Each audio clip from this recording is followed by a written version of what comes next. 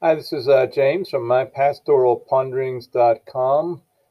Trying out the new feature that allows bloggers on WordPress to share their blogs through a podcast at Anchor. And I thought for my first one, I would share a sonnet that I wrote on the Transfiguration, that great miracle that we learn about in the Gospels. For example, in Mark chapter 9.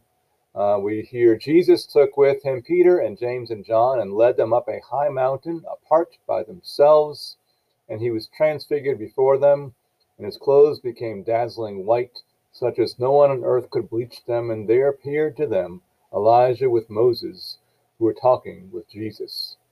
Incredible miracle that inspired a sonnet that I wrote called Transfigured Glory. Here it is. We might wonder about this miracle, puzzle over how it makes our world whole, a waste of glory to the cynical, not feeding, healing, or helping a soul.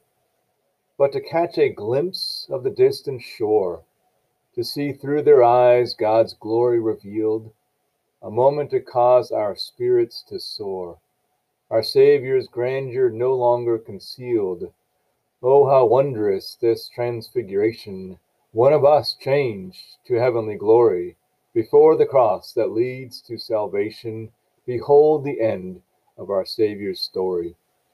Flesh and blood like us, and yet so divine. May his grace on this world forever shine. Thanks for listening.